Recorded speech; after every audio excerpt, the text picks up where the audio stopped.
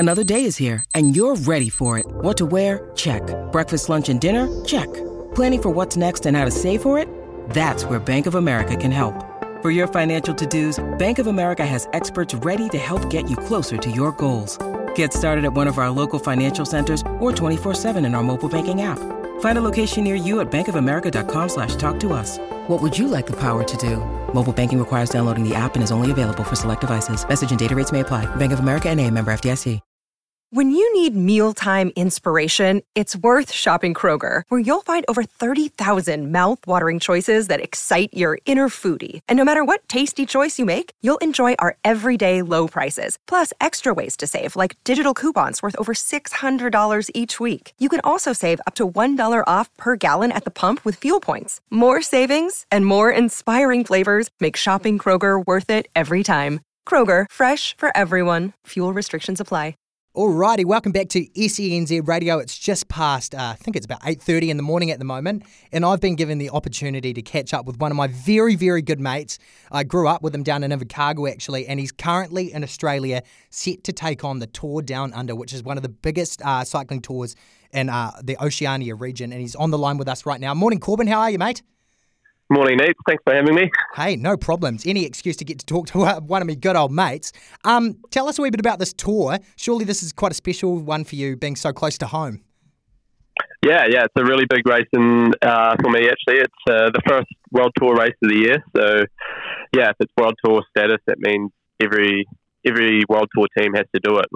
So then every team lining up at the Tour de France is lining up at this race this week. So, yeah, for sure, it's the biggest one in the Oceania, and yeah, it means a lot for me to be here racing. Lots of Kiwis grow up racing, watching this race, and yeah, it's really cool to be at it and have the support from everyone at home watching this race as well.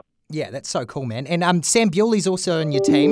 Who else have you got riding with you? What's your job in your team? Yeah, so Sam Bewley is he's been a long-serving Kiwi cyclist. He's been to the Olympics and everything in the past, and now he's just come on board as a team staff member. So yeah, this is his first race as a DF, so it's cool to have him here leading the way for our team. And then in my team we've got a really cool team actually this week. We've got Chris Froome who's won 4 Tour de France's himself. We've got Daryl Impey who's won this race twice, and we've also got Simon Clark, Derek G, Taj Jones and Seb Berwick, and then myself. So yeah, it's a really strong team, really versatile as well, and lots of experience. So it's going to be a really cool week for us. We have myself and Simon Clark heading the team for GC. So yeah, I'll be able to have a chance to go for the stages and see how I stack up against the likes of Michael Matthews and Ethan Hayter, who I think are the favourites. And yeah, I'll be giving it a good nudge to see how I can do overall as well. Yeah, man, that's so awesome hearing you say that, because I think I remember sitting down and watching Chris Froome win the Tour de France with you, and now you're riding alongside him in a pro tour. How special does that feel to you? And does that feel like almost a full circle moment, even though you've got so long to go in your career? How does that feel, like riding next to a guy that you used to watch on the television? Yeah, it's a surreal feeling actually. It took a while to get comfortable around Chris Froome. He's such a big name in the sport, and he was winning the Tour de France when I was really starting to fall in love with the sport. So yeah, he was a big idol of mine. I read his book. I definitely followed him closely as I was growing up. So it's really cool to be riding alongside him now and be in the same team and be able to spend time with him and gain a bit of knowledge off him as well, and see how his brain works and get to understand how special it is to just be riding alongside him. Yeah, knowledge he will have, I'm sure. Are there any specific stages that you or your team is targeting in specific? Is there anything that you're gunning for? I think stage 3, it finishes in Campbelltown, goes over the famous corkscrew climb. I think that's going to be really decisive, and it's probably the hardest race. It's going to have the most defining points, that's for sure. So yeah, it's going to be a really hard stage, and if I can do well there, then I should be in a good place to finish high up overall as well. So yeah, that's the stage that I think we're going to put a lot of emphasis on, and see if I can get over that climb and try win a reduced bunch sprint to the finish. But it's obviously not going to be easy. So there's a lot banking on. I've got to obviously be feeling really good, and the team's got to be really good in support as well. So it's going to be a hard one, but that's the one that I think is going to be the key for this week. Yeah, absolutely. Hey, and last time you talked to Kimberley and Beaver at the end of 2022, I think, and something that we found really interesting was the team tactics of a Pro Tour team. So for a race like that, how would a team work together to put you in the position to win that stage?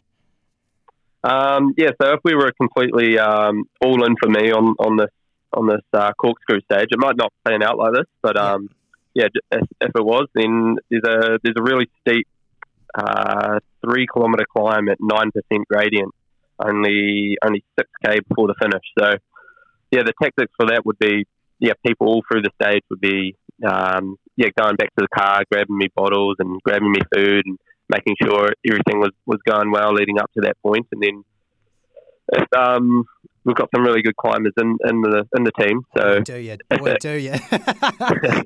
So if it got a bit too hard for me up that climb, in some scenarios, Daryl Impey's won this stage in the past by doing this.